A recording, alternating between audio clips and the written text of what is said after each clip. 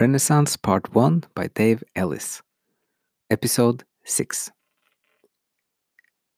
As I walked into my local square a few days later, I had a different view of the fountain, the church, and also the trees with the leaves standing next to the cafe.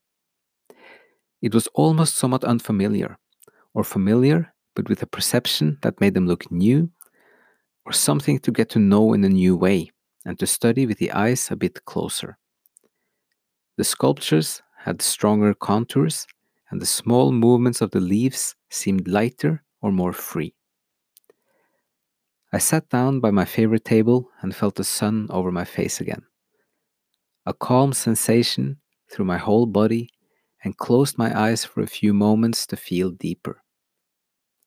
And when I opened my eyes, the waiter was standing next to the table with a smile and an espresso ready for me. I nodded, and he put it down on the table next to me. "Thank you," I said, and he nodded back and left. I found a book in my bag to finish the last pages of the Inferno, the first book in the trilogy. I needed more time to read all three of them in the coming months, but for now I was looking forward to the last two poems of the Inferno. Through the innermost circle of hell, I would meet Lucifer and be reminded of the painting in the House of Florence, where he was eating three people for the deepest betrayal and the worst sin in the moral system of the book. And just as the deepest had been reached, the pilgrim and his guide starts to climb upwards again to the surface of the earth and out of the inferno. And to my great joy, the last sentence uncovered a sense of great beauty as they came out upon the earth and finally could see again the stars above them. E quindi uscimmo a riveder le stelle. And then we came out to re-see the stars. I felt solemn and grateful. A few weeks of readings and a little trip had already filled me with something new, something mature, or something of substance that I had not known before.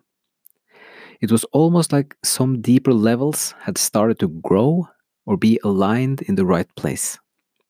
Like the brain or the mind was working with less friction, or with a new and wider dynamic.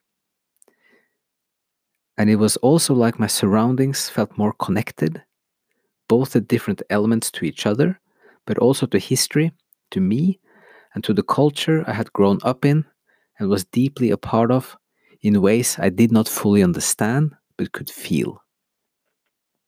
And I looked again at the last few words to once again see the stars and the final visual moments of the book. It was a great gift to humanity and culture, I thought. Dante had given us something invaluable through his life, and it had lasted and spread for centuries afterwards, rebuilding a foundation for our society and the world we are living in. The stars. And I put down the book. I looked up to the sun and remained silent, only hearing the water from the fountain, some voices on the neighboring table, and some birds that were gliding over the skies.